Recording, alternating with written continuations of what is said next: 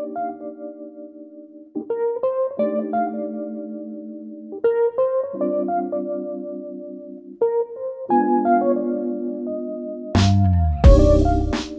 seviyemizi, bağlantımızın derinliğini ve yaratıcılığımızı sevgiyle gerçekleştirmeyi araştırdığımız La Mafya Lounge'da, nefesten mindfulness'a, yapay zekadan blockchain'e geniş bir açıyla baktığımız konulara sohbetler eşliğinde yer veriyoruz. İstesek de istemesek de hepimiz rahat olduğumuz, alıştığımız alanın dışına çıktık. Ve şimdi burada yaşam sevgimizle, üst varoluş şeklimize, üstel insanlığımıza adım atıyoruz. İnsanlığımızı derinleştirip, bakış açımızı genişleterek, kendi gerçekliğimizi, işlerimizi, topluluklarımızı ve gezegenimizi yeniden yaratma şansına sahibiz. Ve biz, La Mafya olarak, bunun hepimizin bireysel sorumlu olduğuna inanıyoruz. Sevgi bizim doğamız ve bizler ancak sevgiyle gelişebiliriz. O zaman hadi gelin, birlikte yaptığımız her şeyin başlangıcına sevgiyi koyalım. Podcastlerimizde Türkiye ve dünya çapında yer alan La Mafya ile gerçekleştirdiğimiz sohbetler ışığında yeni dünyaya alan açalım. Hoş geldiniz. Merhaba, ben Eda Çarmıklı. Bugün sevgili Şeyda Bodur ile sohbetteyiz. Lisans ve yüksek lisansını Boğaziçi Üniversitesi'nde derecelerle tamamlamış olan Şeyda, 1996'da başladığı profesyonel iş yaşamında yöneticilik yapmış ve çeşitli projeleri yönetmiştir. 8 sene boyunca emek vermiş olduğu Eczacıbaşı topluluğu kariyerinde çok önemli bir yer tutmaktadır. Koçluk çalışmalarına 2011 yılında başlamış, uluslararası belgeli Gestalt Yaşam Koçluğu sertifikasına sahip olmuştur. 2018 senesinde ICF bünyesinde PCC seviyesinde koçluk yapmaya hak kazanmıştır. Gönüllü çalışmalara önem veren Şeyda, birçok üniversite, dernek ve platformda gönüllü koçluk ve mentörlük yapmaktadır. Ne yaparsan yap, sade, keyifli ve anlaşılır olsun mottosuyla Martı dergisinde ve Portakalın Bilgeliği isimli blogunda yazarlık yapmaktadır. Şeydacığım, hoş geldin. Hoş bulduk. Benim çok kıymetli bir dostlarımdan biriyle beraberiz bugün. Çünkü kişisel gelişim yolculuğu diyoruz ya da ruhun kendini yakalama, bulma, gerçekleştirme yolculuğu da diyebiliriz buna. Şeyda benim bu yolculukta bilinçsiz olarak ikimizin de tercihinin ötesinde yaşamın o kıymetli bağlarının defalarca bir araya getirdiği yol arkadaşlarımdan biri. İlk başta Art of Living nefes egzersizleri esnasında yollarımız kesişti. Sonra da şans eseri bizim Makro Talks adı altında Makro'da yaptığımız bir konuşma vardı. Sevgili Şeyda'm oraya geldi, oturdu. Tekrar göz göze bakma imkanı edindik ve o günden de bugüne La Mafya'nın en kıymetli üyelerinden biri olarak yaşamımızda devam ediyor dostluğumuz. Kendisi önceden de bahsettiğim gibi hem eğitmen, hem koç, hem yazar, hem de profesyonel hayatına devam ediyor. Birazcık bu değişik gömlekleri nasıl taşıdığına, çünkü insanlar nedense tek bir şey olması gerektiğini düşünüyorlar diye eskiden yaşamda, kurumsal yaşamda, okulda onların her birine gireceğiz seninle birazdan. Bizlere dikte edilen şey bir şey olmamız üzerineydi. Ama bugünkü gerçeklik biraz farklı. Bugünkü gerçeklikte Şeyda bu vasıflarını nasıl yaşama geçiriyor, onu biraz senden dinleyelim. Tabii ki dediğin doğru, dünya değişiyor ve değişmek durumunda. Eskiden insanların mesela iş yaşamında ara verdiğinde neden ara verdin denirdi. Böyle bir sorgu mekanizması vardı. Ama şimdi kıymetli olan o ara verdiğin dönemde ne yaptın deniyor. Gerçekten ne yaptın? NASA'ya mı gitti? Kendine yeni bir yetkinlik mi kazandırdı? Belki aylaklık gitti. Belki ona bile ihtiyacı vardı.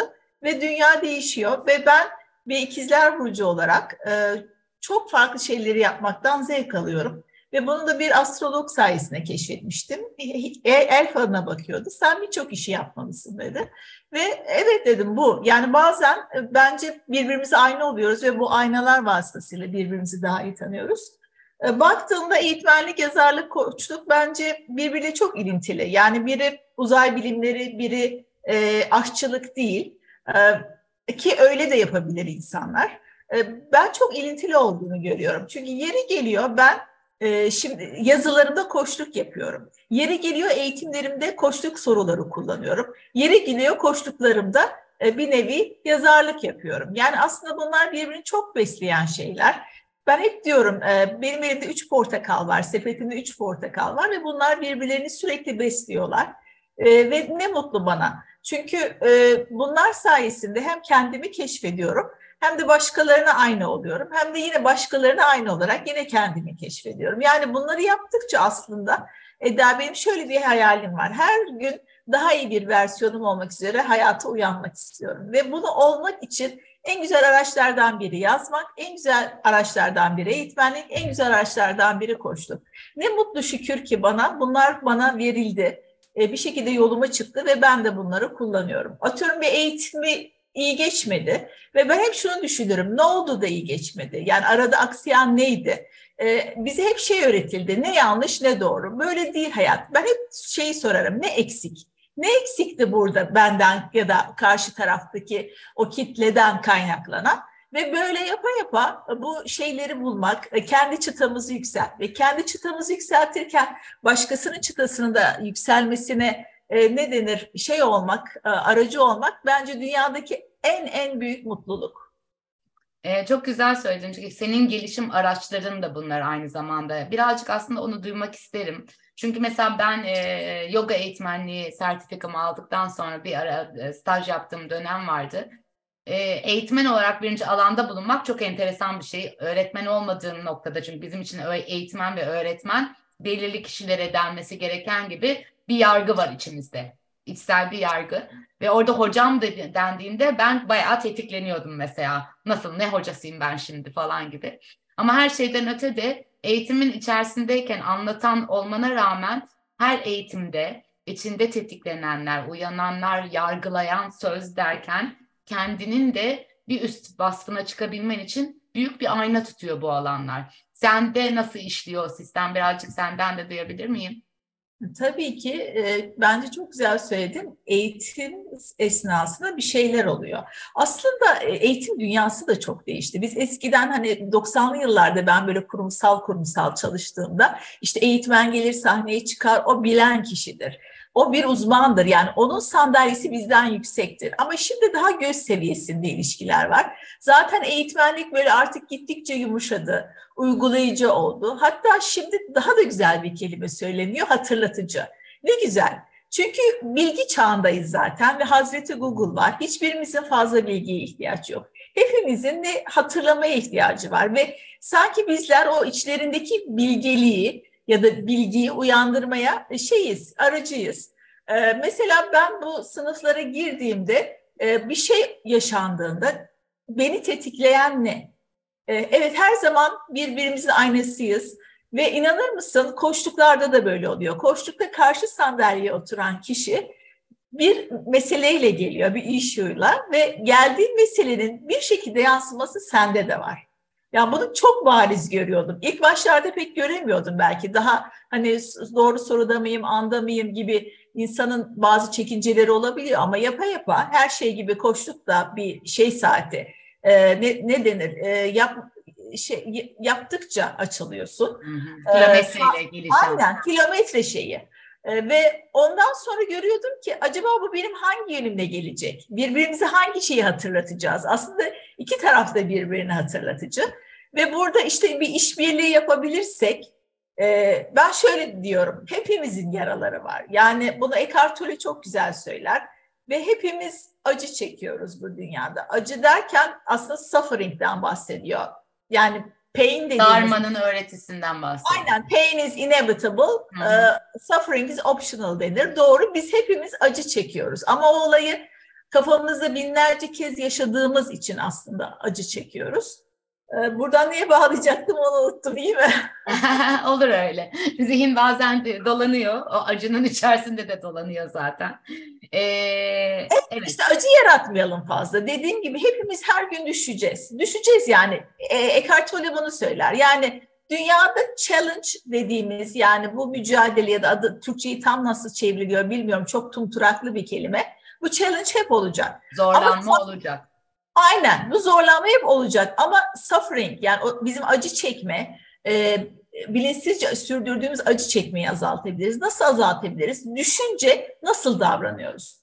Düşünce karşıyı mı suçluyoruz yoksa bir güzel silkelenip kendi yaralarımızı bakıp şifalanıp daha da güçlenerek hatamızı, gölge yanımızı bularak mı ayağa kalkıyoruz? Bence bütün mesele o. Ben hep eğitimlerde ona dikkat ederim. Ya da yaptığım koçluklarda. Evet, orada bir şey var, bir açılım oluyor. Bu açılımı görebilmek ve en önemli şey aslında bunu hayata taşıyabilmek. Çünkü hepimiz biraz farkındalık müptelası olduk. Etrafta çok fazla kurs var. Hani hepimiz gidiyoruz. Ay bunu fark ettim, şunu fark ettim. Tamam da hani asansörde komşuna günaydın diyor musun?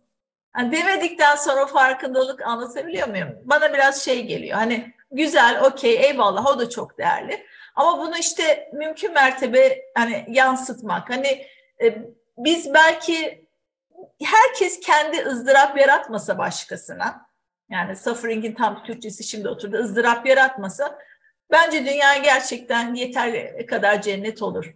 Benim bir yöneticim vardı, bana hiç iş göstermezdi ve satır aralarında okudum, onun yöneticisi de ona iş göstermezmiş.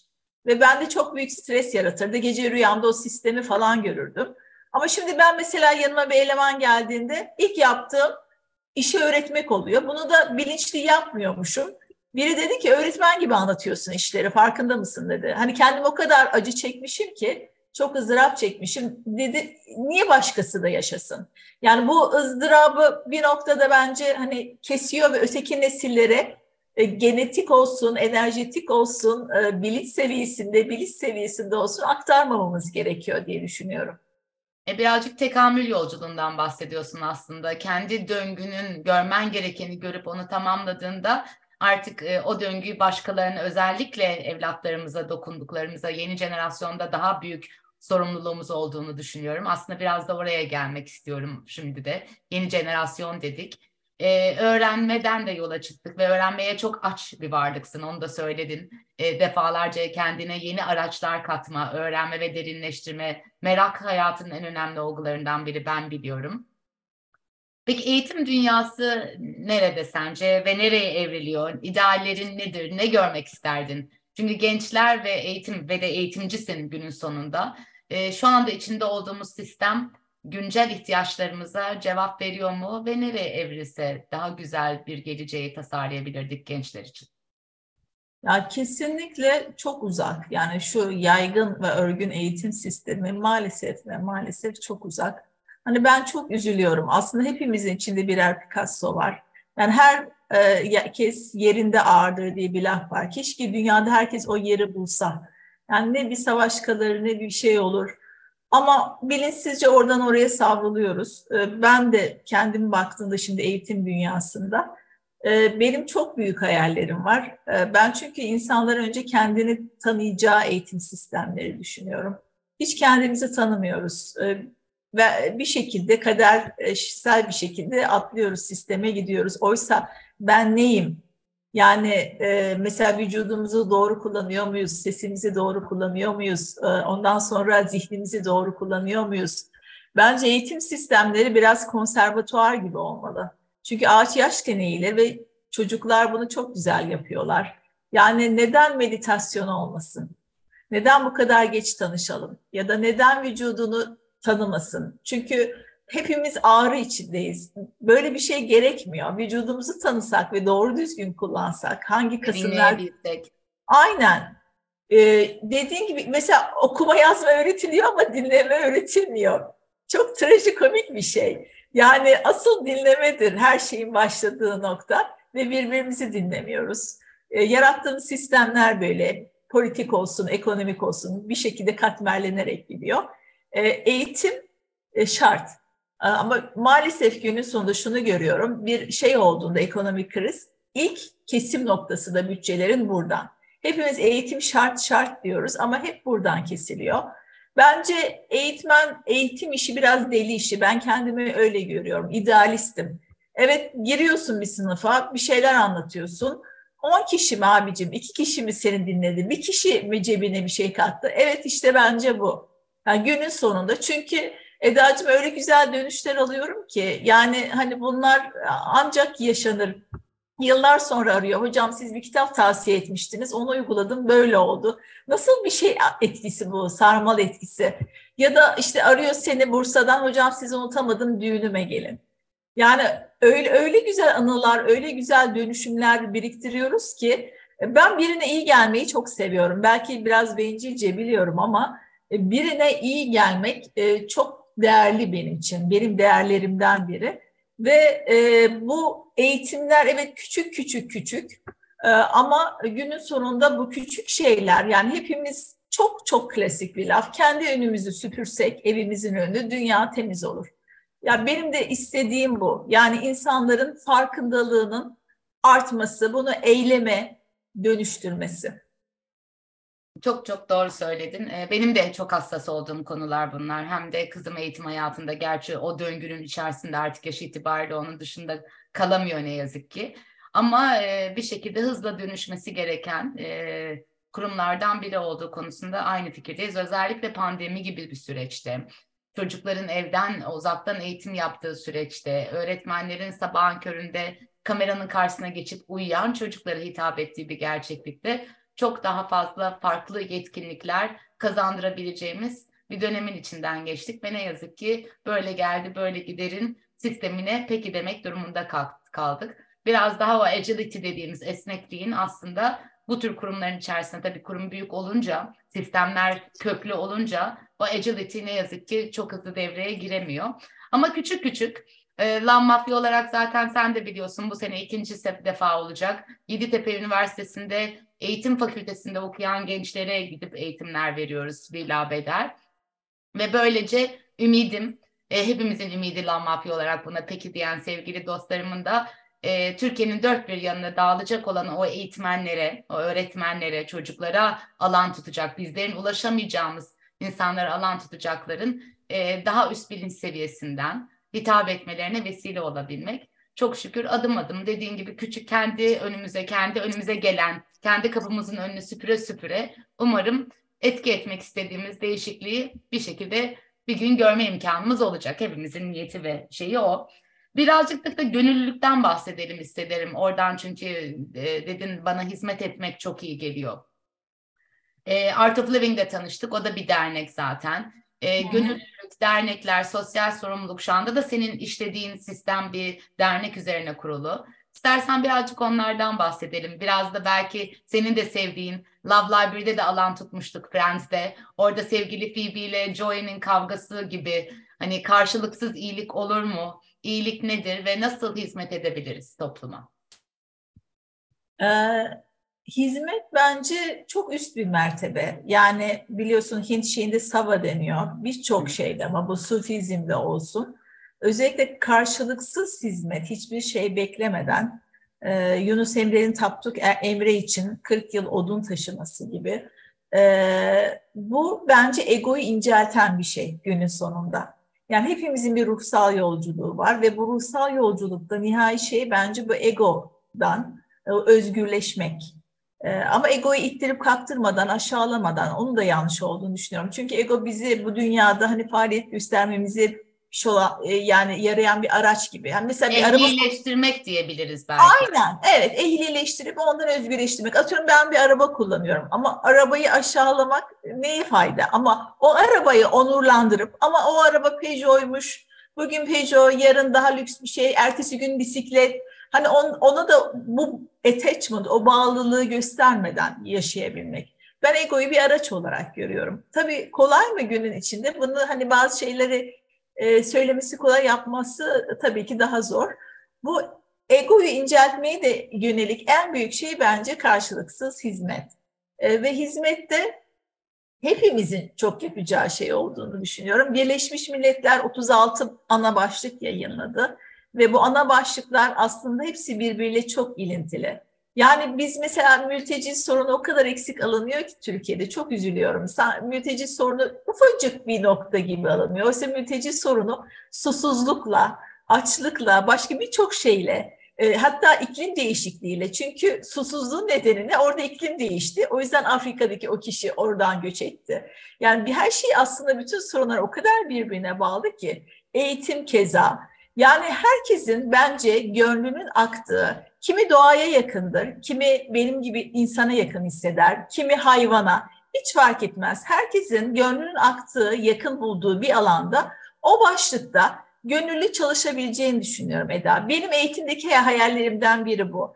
Yetişti gençler, ağrısız, acısız bir şekilde, yani vücudunu tanıdı, zihnini tanıdı, kendi benliğini tanıdı, yapmak istediklerini belirledi. Herkesin 18 yaşından itibaren gönüllü bir yerde çalışması.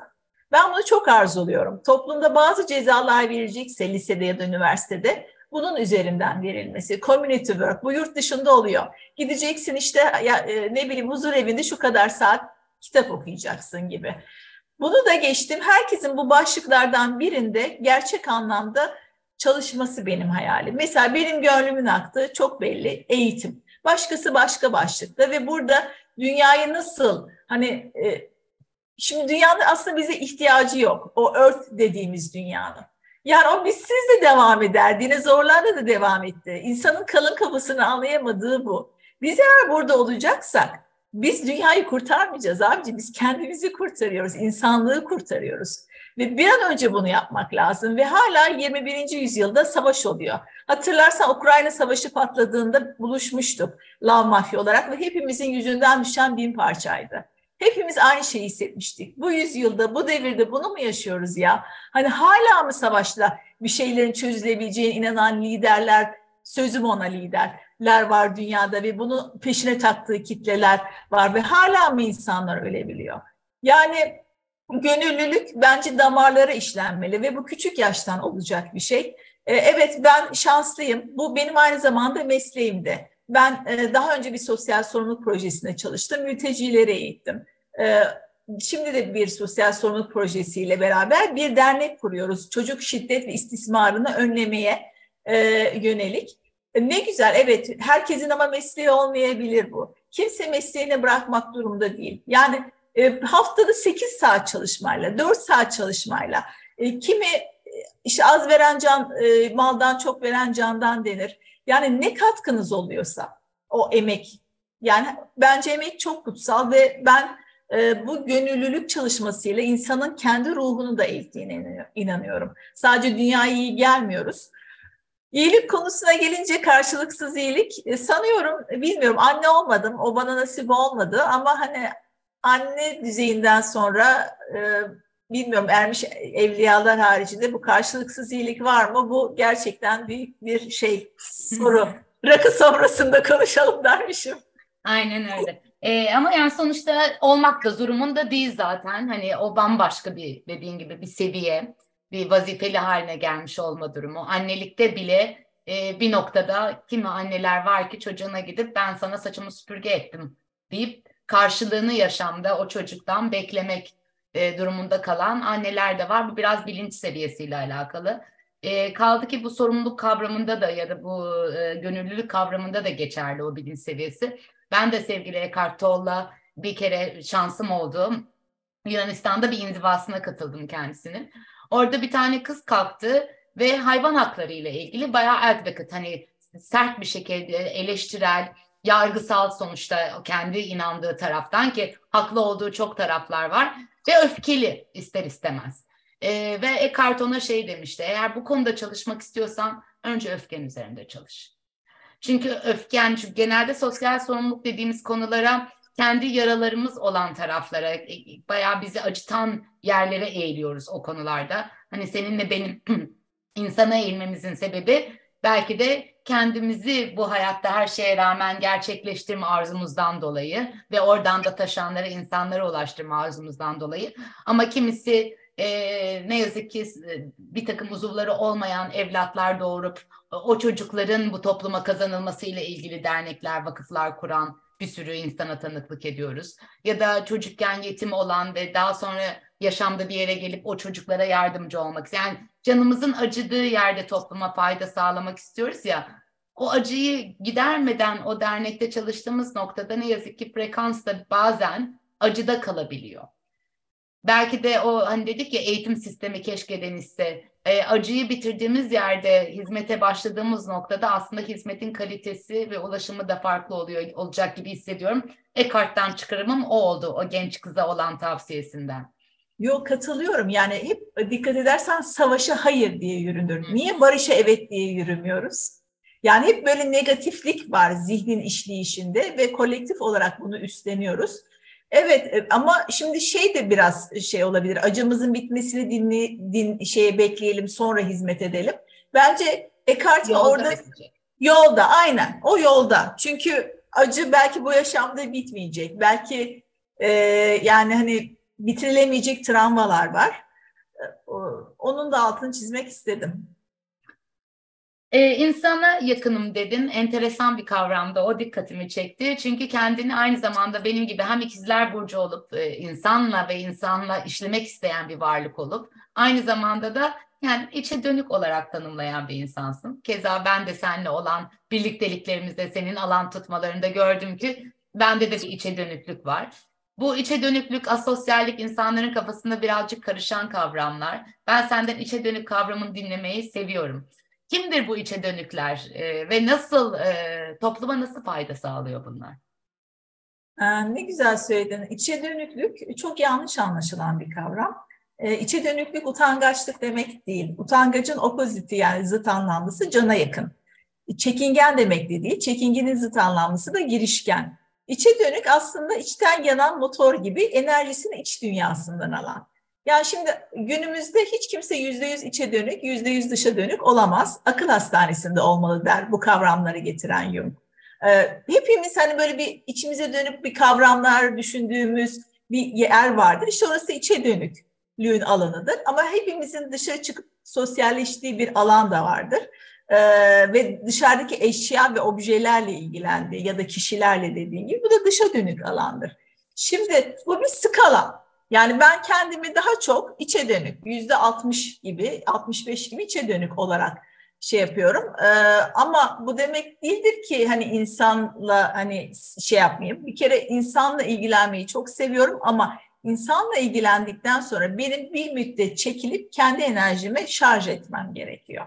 Yani biraz bu şarj meselesi gibi, cep telefonunu düşün. Bu içe dönüklüğü bilmek bana çok şey kazandırdı. Çünkü hep asosyalle karşılaştırılıyor. Hayır, değil. Mesela Atatürk, büyük önderimiz Atatürk için de bir içe dönüktü deniyor. Kavramlarla bu kişilerin arası çok iyi olur. Yani kitap okurken hızlı okurlar, hızlı düşünürler, hızlı kavramları bağlarlar. Ama yani belki bazen kendini ifadede, sözsel ifadede daha geri kalabilir. Ama hiçbirimiz tek tip değiliz. Yani hepimiz çok çok farklıyız. Yani ne bileyim işte utangaç insan var, içe dönük, dışa dönük olabilir aynı zamanda. Aynı zamanda içe dönük olup utangaç olmayabilir gibi gibi. Evet, benim şeyim dediğin gibi insanla, ben yani insan üzerinden fayda yaratmayı seviyorum. Hani doğa da elbet kutsal, diğer canlılar, habitat da kutsal. Ama ne bileyim hani insani boyuttaki iletişimi, tabii iletişimi de çok kıt düşündüğümüzü düşünüyorum. Yani bilinç seviyesine göre iletişim sadece böyle hani bıdır bıdır konuşmak da değil. Yazarak, hatta bazen sessiz iletişim. Bence hani telepati bile bir iletişim. Hani günü gelecek insanlık bunu mu yaptı diyecekler bence. Mesela diyoruz ya, bir film izliyoruz. 60'lı yıllarda zenciler farklı bir tuvalete mi gidiyordu? Diyorum ben yani. Onun gibi ileride de insanlar hani bu şeye bakıp bu şekilde mi kavramları tanımladılar, ne kadar eksik diyebilirler yani benim konuşmalarıma da, ona da eyvallah. Onun da farkındayım. İnsanın kendini tanıması çok güzel Eda'cığım. Ben yolculukları çok seviyorum. Yani yurt içi yurt dışı hiç fark etmez. Çünkü zihnim duruyor sanki o gittiğim yerde. Böyle bir meditasyon oluyor bana. Yeni şeyler görmek, merak, keşif. Ama en güzel yolculuk insanın kendine yaptığı yolculuk. Yani o kadar güzel ki bu. Yani her şey içimizde gerçekten. Yani ve sen de fark etmişsindir. Artık birçok şeyi kendimizin yarattığını görüyorum. Yani mesela birinin kalbini mi kırdım? Yani bu nerede benim içimde? Bunları otomatik görüyorum. Yani biri beni mi kırdı? Yani Anlatabiliyor muyum? Her şey bizim içimizde. Hep burada evet şundan oldu, bundan, evet bu. Hep böyle bir farkındalık yaşamak ya da olanla hizalanmak o kadar güzel bir şey ki, yani evrenden o mesajları almak, hani görebilmek. Her zaman değil ama aynı boyutta olduğunda çok sevdiğin bir insanın araması ya da mesela bir kursa yazılacaksın, kafan çok karışık, otobüs geçiyor, ne dursana diyor. Ne duruyorsun diyor. Yani sana konuşuyor, onu biliyorsun, hissedersin kalbinden. Ya evrenle hizalanmak, hani bu çalışmaları yaptıkça ben onu hissediyorum. Bilmiyorum sen ne hissediyorsun, duymak isterim. Böyle katlar var ve çıkıyoruz biz. Ve her çıktığında kat, manzara görebildiğin alan daha genişler ya. İlk kattaki pek bir şey göremez ama 7. katta soldaki sokak denize kavuşuyormuş dersin. Onun gibi yani o katları çıkmak bence çok güzel yani. Kesinlikle çok güzel söyledin. Aynı zamanda mucizeler kursunda da onu anlatıyor mesela, tetikleyen ve tetiklenen. Asıl olay tetikleyene değil, tetiklenene bakmak ve tetiklenen her zaman kendimiziz. Eğer bir duygu doğuyorsa içimizde, duyguyu doğurana değil, duygu neden doğdu?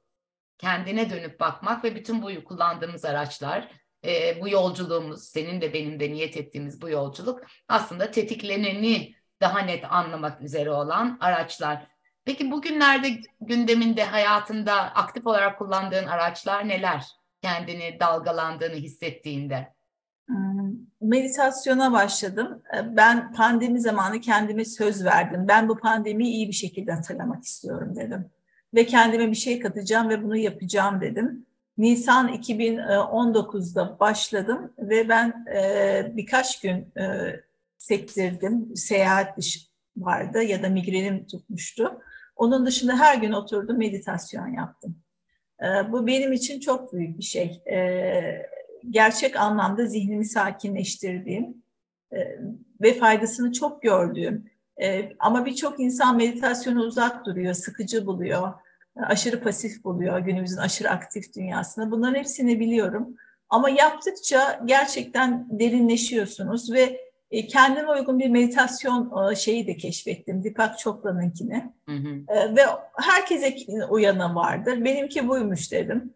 Ve yaptığınızda çok farklı şeyler yaşıyorsunuz. Yaratıcılığınız artıyor, zekanız bence hatta daha keskinleşiyor. Yani saymakla bitmez. Çok süptil bir şey. Yani ne desem boş olacak. Ama bunun dışında işte konvansiyonel dediğim metotları da, yani mesela çok mu düştüm? Çok sevdiğim birini aramak, telefonda konuşmak da bence hani seni dengeye getiren bir şey. Maalesef olduğum yer çok şehir içi. Ama çok seviyorum aynı zamanda yaşadığım bölgeyi.